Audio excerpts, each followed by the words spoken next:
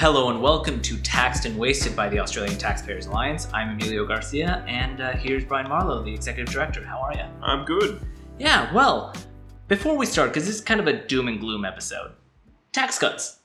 Tax cuts are good. That's good. We got a few. We got a few. I mean, as always, they're not enough and they're not big enough. But it's a step in the right direction. Yeah. Unfortunately, it comes with a whole bunch of other bad stuff in the budget. But Yes. So let's talk about that. Sure. Because JobMaker is a federal program that was announced. It's something like $4 billion. And it has people over 35 worried. So first of all, what is JobMaker? JobMaker. JobMaker is a subsidy for the wage of new employees under 35. Why should that worry people over 35? Well, before we get started on that, I'd just like to add, I like all the marketing terms they're using. So it's like job seeker, job keeper, job maker, twerker or something like that. And it's one of these things that probably polled reasonably well. And they would have done some market research going, okay, do people support the idea of the government helping workers? Yeah. And people said, they go, oh, yeah, you should help workers. Not in the form of handing money to people to employ people. What you should do, because you're essentially taking money from taxpayers and then assigning it to certain businesses. What you should do is just get out of their way and stop taxing them. So the implications are you've now got this weird scenario where people between the ages, I think it's like 20 to 35 or 18 to 35, will get up to $200 per week per employee just for having them on their books. Now, I don't know of many businesses that are going to go under over $200 a week difference. Right. I actually think this is nothing more than a way to just artificially inject money into the economy and try and stave off the inevitable, which is all of the economic downturns as a result of locking down the entire country. So, while I have some sympathy for the government who's trying to find a way to navigate out of this issue, we have a pretty clear indication of how you navigate out of this issue, which is stop shutting everything down. Yeah. And get out of our way. Yeah, and get out of our way. Yeah. I mean, I understand at the beginning when we didn't have good data on how this virus might spread and the infection rates and the case fatality rates. I understand that the impetus to go, look, this looks really bad. Yes. We need to shut down for a couple of weeks and try and do what we can. But as evidence has come out, even the World Health Organization is now saying lockdowns are bad. Right. Well, the quickest way to get out of this is just let business resume as usual. Yeah. But they're not letting that happen. And then what they're doing is going, here's another handout and here's another thing. Yeah. When really what you just need funded to do by is, us. Yeah, exactly. So it's like, you're kind of bribing people with their own money. Yes. So like we're injecting money into the economy because people need money, but also it's that money that we're getting, the pot of gold, is the people's money. Yeah, so it's a friend of mine who's an accountant refers to it as intaxication. And what that intaxication. And what that means is every financial year end, people get excited. They go, oh, I've got a $2,000 tax return this year. Yeah. I'm getting so much money. And it's like, no, that's money you would have had. Like you would have had that for that year and been able to use that to further yourself. But the government took it and then gave some of it back. It's actually even worse than that. It's the government taking an interest-free loan from you the entire year and then saying, by the way... Here's some of it back. Exactly. And then why'd you take it in the first place? And then you getting happy about it. Yeah. So it's the same thing here. I'm seeing some people that are quite happy about JobMaker, and I understand it. It's essentially, if you're a small business owner, it's additional money into your accounts to help you operate your business. I get that. But wouldn't it be better if they just let you keep more of your money in the first place and got out of your way and eased up on certain restrictions? So, in other countries we've seen what they've done is they've allowed outdoor trading to exist. So they've gone, well, we know that this virus spreads indoors in close contact. Yeah. So you, cafe, you now can just operate out on the street level without council restrictions around that. Why can't we do that here? Yeah, well, I mean, not to mention the fact, for example, that even some basic easing of restrictions when it comes to employing someone would just naturally get more people in the workforce. Because, for example, today, to their credit, Woolworths said that they're not taking JobMaker money because they said our operations were not disrupted by COVID at all. Their revenue increased. Yeah, increased, so we're not taking it. It's like, yeah, that's fine. Yeah. But also you, because you have this huge human resources department, are not really affected by the government's stringent rules in employing people. Well, they actually benefit from... So huge companies benefit from over-regulation because they have the capacity to employ huge government relation firms that can find carve-outs for them while the little guy gets screwed. Right. And so if I'm a cafe owner, or if we own an advocacy organization, for example, it's really hard to employ someone because there's a lot that can go wrong. There's a lot of paperwork you need to fill out. There's a lot that you need to know. Yeah. Just easing it. So it's like, oh, you pay this amount. If like a person is doing this job, this is how much you pay them, and this is how much you have to give us. Yeah, and and this is your flat tax. It doesn't matter if you make $1 or $1 million. Yeah. You pay 15% or something like that. People would be on a level playing field and they'd get it. Yeah. So again, job maker, and also like the part that we haven't touched on yet is people over 35 are not like, okay, well, now there's an incentive to employ people who are it's a weird artificial incentive that's taking it away from people who are quite experienced and giving it to people who may not have the same level of experience, but hey, it's an extra couple of $100 a week for the employer. Yeah, and I suppose maybe there's an argument which is like you're compensating for their lack of experience. So the people who are older... It's not the government's role to do that. I agree. No winners and losers, but I think that's the logic that they're using. But speaking of, terrible government logic, Foxtel, massive company, lots of money in the bank, they got their government subsidy fast-tracked. So as the rest of Australia is just waiting patiently for relief, tax relief or whatever they're entitled to now, Foxtel gets their money fast-tracked. So what the hell's going on? Well, to be fair to Foxtel, they are a huge factory that employs tens of thousands of people. Oh, wait, no, they just run reruns of Seinfeld. Exactly.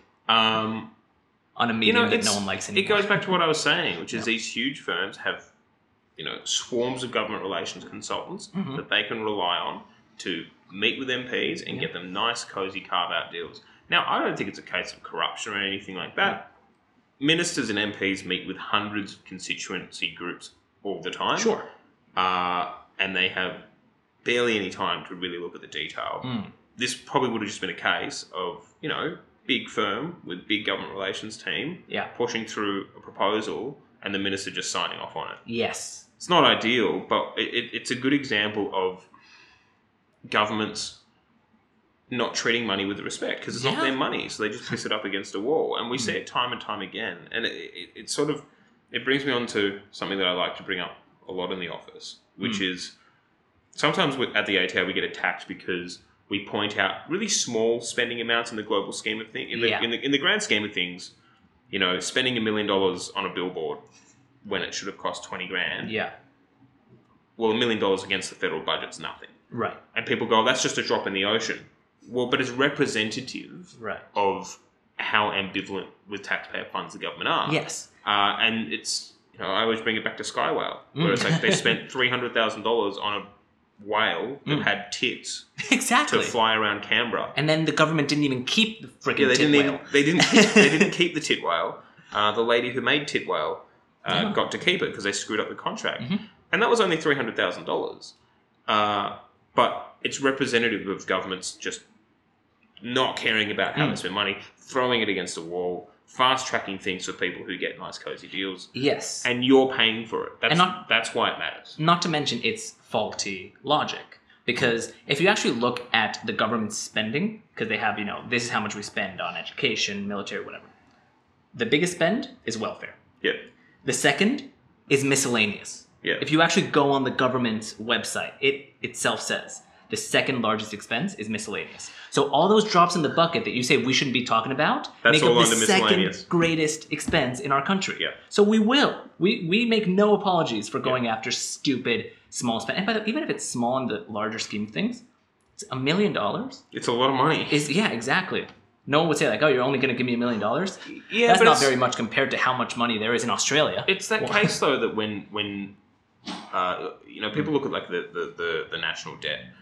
And you say, look, it's approaching $1 trillion. People don't know what that means because once you get beyond a certain number, for the average person, it's just additional digits. It doesn't have any effect. So it's like when you say to someone, well, the budget went from $3 trillion in debt to $11 trillion.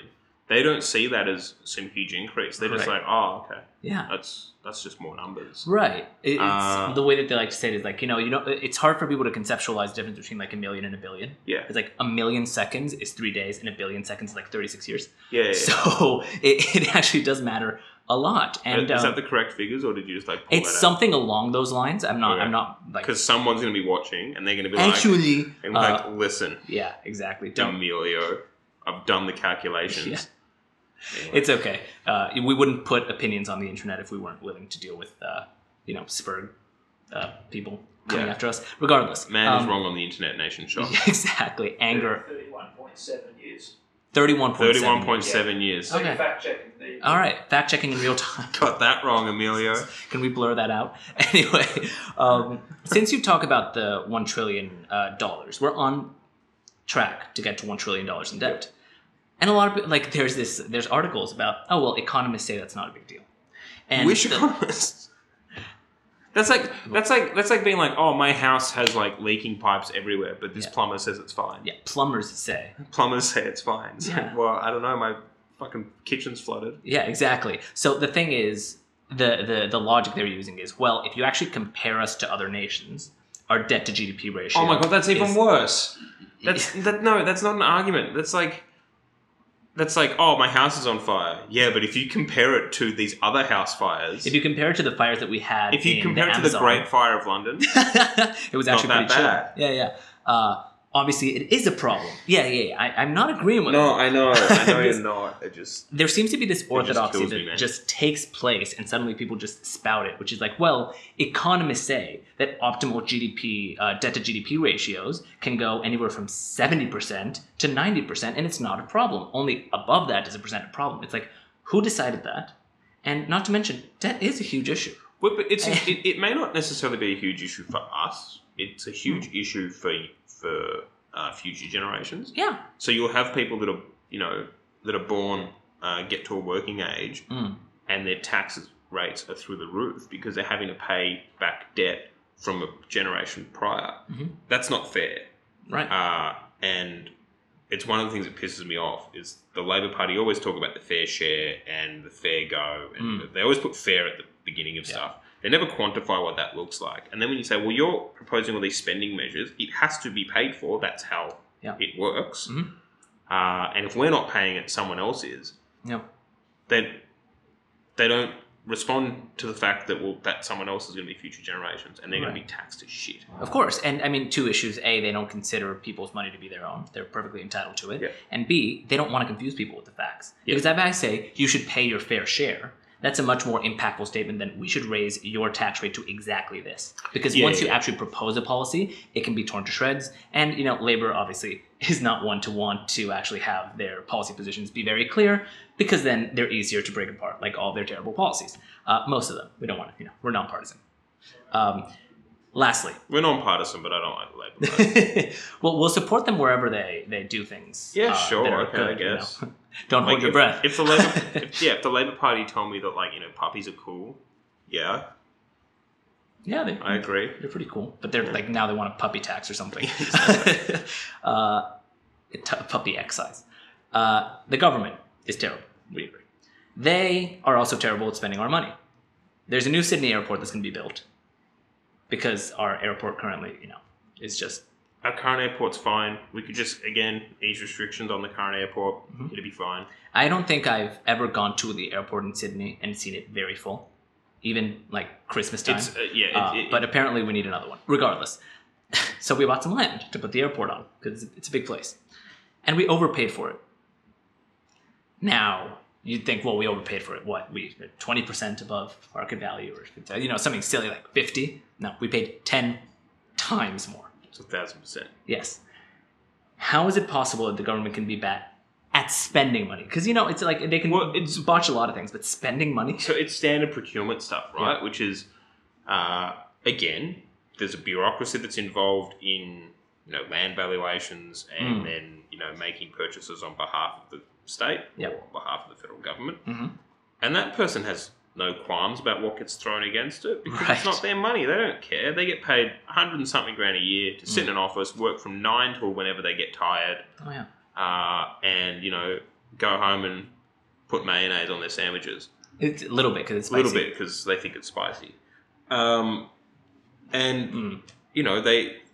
There's no impetus and there's no KPIs or there's no incentive, rather, for them to make sure they don't spend too much money. Correct. KPIs being key performance indicators. Yeah. But there's no incentive for them to actually be careful with taxpayer funds. And you get this all the time. As a personal anecdote, a friend of mine used to work in government consulting. And when he first started out here, he was struggling to get a lot of government contracts. He was going, well, I'm proposing services that they need. Yeah. I know I can provide better services than where they're getting it from. And they know it too, because they know what my history is like in other countries working for other governments, but I'm not getting it. And he spoke to some of his other friends who were getting government contracts, and their response was, oh, well, we had a look at the proposals you put through. Your prices are too low, which means the person who's overseeing this is thinking that you must be dodgy because everyone else is at, 70 to 80% higher prices. Right. So jack your prices up, and then they'll think that you're on equal footing. So it's this weird thing where these bureaucrats who are in charge of these sorts of things, they're used to wasting money. Yeah. So if you give them something that's at market value, they look at it and they go, it's too cheap. It'd be like if I went to, go and get my car serviced and it needed a new gearbox. Yeah. And my mechanic says it's going to cost $5,000 and then someone says, I can do it for a few $100. I'd go, whoa. That sounds off. That sounds like you're going to cut corners. Well, this is the mindset to a much worse degree. And they should know better, because if that's your job, then you should know. But, regardless, we're never surprised to see the government be bad at things. I, for example, am bad at timekeeping because we're already above time. But thank you to everyone who joined us today. Please, if you haven't already, make sure that you subscribe to Taxed and Wasted on iTunes, Spotify, Stitcher, really wherever you get your podcasts. Also, you can get us the video version on Facebook and YouTube. And if you haven't already, please become a member. You can do so on our website, taxpayers.org.au. This has been Taxed and Wasted by the Australian Taxpayers Alliance. We'll see you next time. Brian, thank you. See you later.